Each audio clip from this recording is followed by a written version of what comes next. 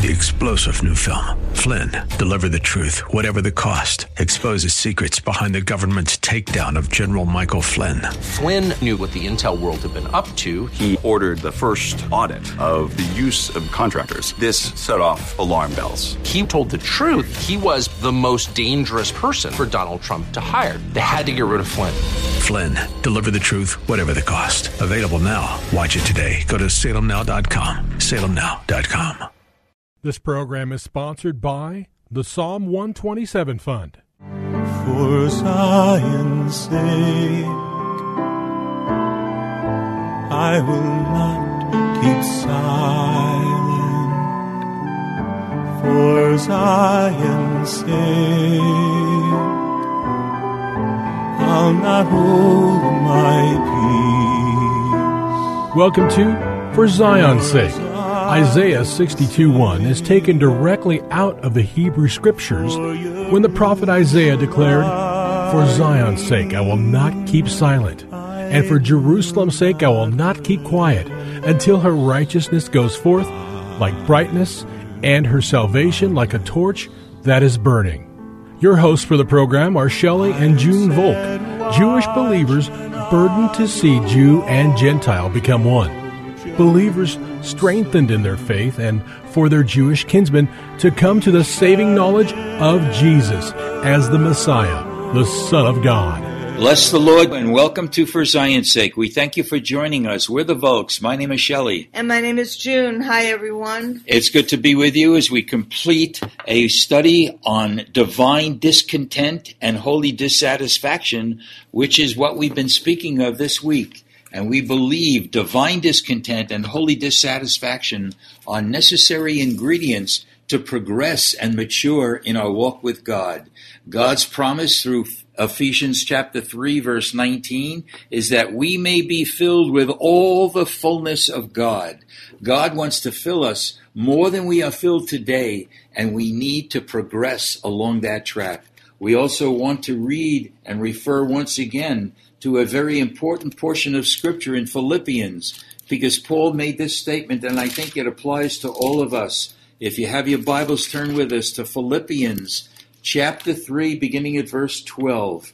Chapter 3, beginning at verse 12, says, "Not that I have already attained or am already perfected, but I press on that I may lay hold that for which Jesus Christ has laid hold of me. Brethren, I do not count myself to have apprehended, but one thing I do, forgetting those things which are behind and reaching forward to those which are ahead, I press toward the goal for the prize of the upward call of God in Christ Jesus." Was Paul's attitude, and it should be our attitude. And we looked at various aspects of our life with the Lord, and we see that they all need a progression. We spoke about grace and knowledge and pointed out that 2 Peter 3:18 says, "Grow in the grace and the knowledge of the Lord."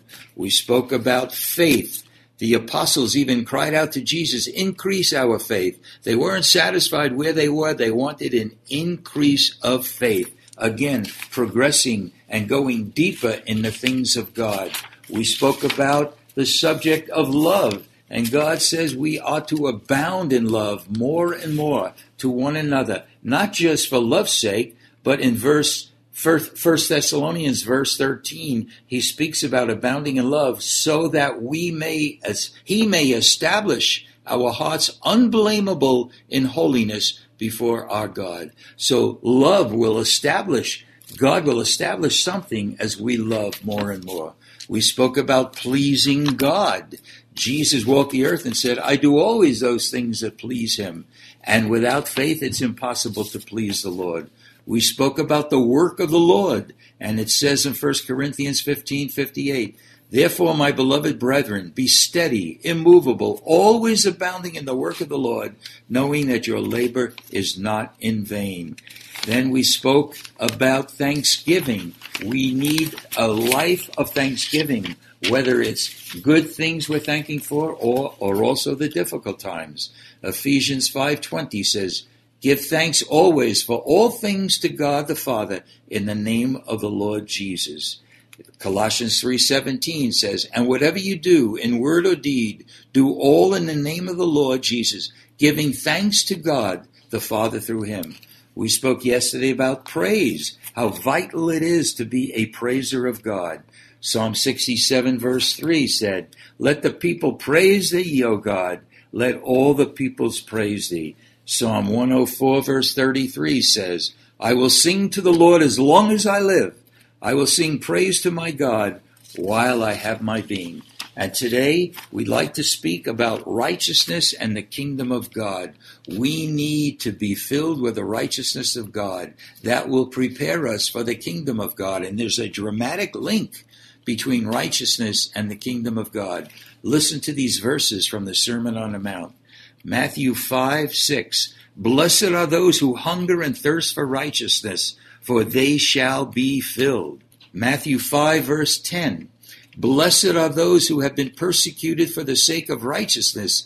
Theirs is the kingdom of heaven."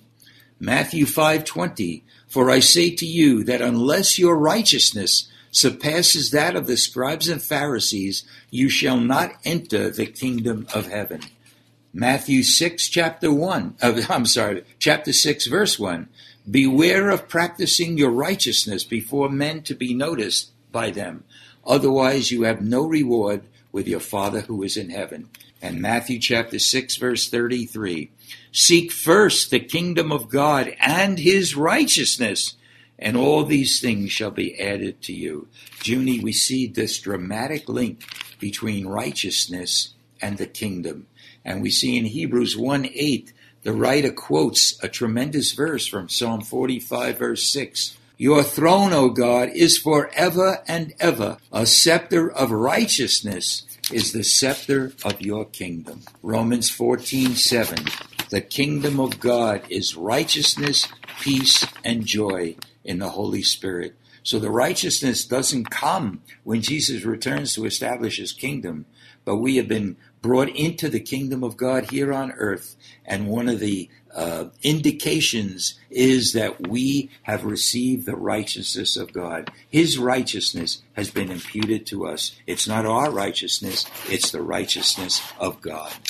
And so we have to question ourselves, asking, are we filled with his righteousness? Yes. Because Jesus became sin for us, or when dying on a tree, it becomes a curse. So he has become a curse or sin for us that we might become the righteousness of God. Yes. And how can we be filled with his righteousness if we're filled with unforgiveness, Really? or anger, or disappointments, or jealousy, or all the things that are human feelings, right, or life in general brings about? And the answer to that is to cry out to God, first to be born again of his Spirit, and then to cry out to God and give him these things that would hinder his righteousness, yes, from filling our lives, Amen, that we might be filled with his righteousness to forgive, Amen, and to love, and to worship the Father, yes, and to always do those things that please the Father.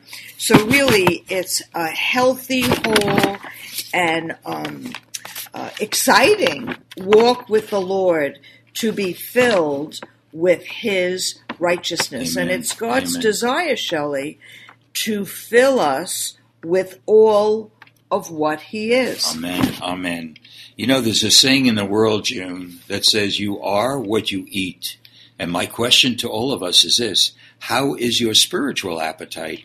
Do you hunger and thirst for righteousness? You know, on a natural basis, if there's a loss of appetite, it could very well be a sign of illness. And I believe that's true spiritually. If you hunger and thirst for God's righteousness, God's promise is that you shall be filled. And listen to the words of Jesus. "I am the bread of life. He who comes to me shall never hunger." In chapter 6, verse 51, "I am the living bread that came down out of heaven. If anyone eats of this bread, he shall live forever. And the bread also which I shall give for the life of the world is my flesh." How hungry and how thirsty are we, June? And to really see if Jesus, the Son of Man, who is the Son of God, had to give his flesh, Really? how much more then yes. do we need to give our flesh? And also, in other words, the scripture says, if we want to be the disciple of the Lord, we need to deny ourselves, Yes. take up Let the it cross, be. and follow him. And so when we deny our flesh and not give in to our flesh, the Spirit of God in us has the ability Thank you, to Lord. fill us Amen. with his righteousness and his Hallelujah. will and his love and his Amen. forgiveness. Amen. Let's look at the point of thirst. John 7:37, Jesus says, "If any man is thirsty, let him come to me and drink. He who believes in me, as the scripture said, from his innermost being shall flow rivers of living waters." Junie, who wouldn't want our inner beings to flow with rivers of living waters? In Isaiah 43, verse 3, "For I will pour out water on the thirsty land." In the Hebrew Bible, it doesn't say thirsty land, but it says on thirsty ones. Water here is a picture of the Holy Spirit. How deep does our hunger and thirst go for the things of God, that we might come into the fullness that God has for us? That's why, Junie, we need divine discontent and holy dissatisfaction, and not choose a safety zone for a comfort zone, but press on. Psalm 107, verse 9. "For he has satisfied the thirsty soul, and the hungry soul he has filled with what is good."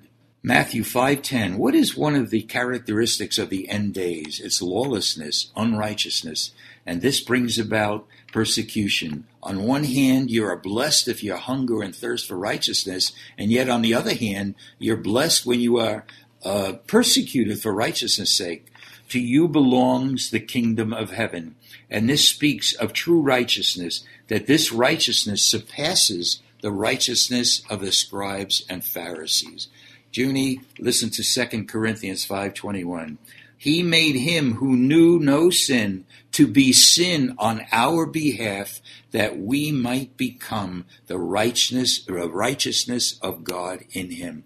Junie, it's there for the taking. It's there for the living. It's there if we hunger and thirst. Righteousness is being consistent with God's character. A right relationship with God will bring about right conduct, right doing, but more important, right being. And the doing will come out of that being. And listen to what it says of Abraham, right, in Genesis chapter 15, verse 6. "He believed in the Lord, and it was accounted unto him as righteousness, and the righteous shall live by faith." Hallelujah. So we've really talked, Shelley, this week, and I wrote down just a couple of things that his love can fill us. When thanksgiving is in our heart, we can praise him. We're filled with his righteousness. Amen. We want to identify ourselves with our Jewish kinsmen by reciting the Shema. And if you know it, recite it with us. Shema Yisrael, Adonai Eloheinu, Adonai Echad. Hear, O Israel, the Lord, our God, the Lord is one. Father, I just ask, Thank you, as Lord. my Jewish kinsladies light the candles, that you enlighten their hearts and open their eyes to see Yeshua as the Son of God, King of the Jews and the Messiah. I ask this in Jesus' name. Amen. For Zion's sake. Thank you for joining us this evening. If you would like to get in touch with Shelley and June, you can write to them at P.O. Box 1784, Scottsdale, Arizona 85252. That's P.O. Box 1784, Scottsdale, Arizona 85252. And you can also contact them on their website, ShelleyandJuneVolk.com. That's ShelleyandJuneVolk.com. Until next time, the Lord bless thee and keep thee. The Lord make his face to shine upon thee and be gracious unto thee. The Lord lift up his countenance upon thee and give thee peace. This program was sponsored by the Psalm 127 Fund. 3-star General Michael J. Flynn, head of the Pentagon Intelligence Agency, knew all the government's dirty secrets. He was one of the most respected generals in the military. Flynn knew what the intel world had been up to. He understood its funding. He ordered the first audit of the use of contractors. This set off alarm bells. The explosive new documentary, Flynn, Deliver the Truth, Whatever the Cost, uncovers the facts behind this scandal. Flynn told the truth. He was the most dangerous person for Donald Trump to hire. I find out the worst enemy that I'm going to face in my life is right here in America. They took my assessment and they wanted me to change it. And I was like, I'm not changing it. They had to get rid of Flynn. With in-depth interviews, archival footage, and never-before-seen personal records of the man behind the headlines. I just felt like I was drowning. Flynn, Deliver the Truth, Whatever the Cost. Available now. Watch it today. Go to salemnow.com. salemnow.com.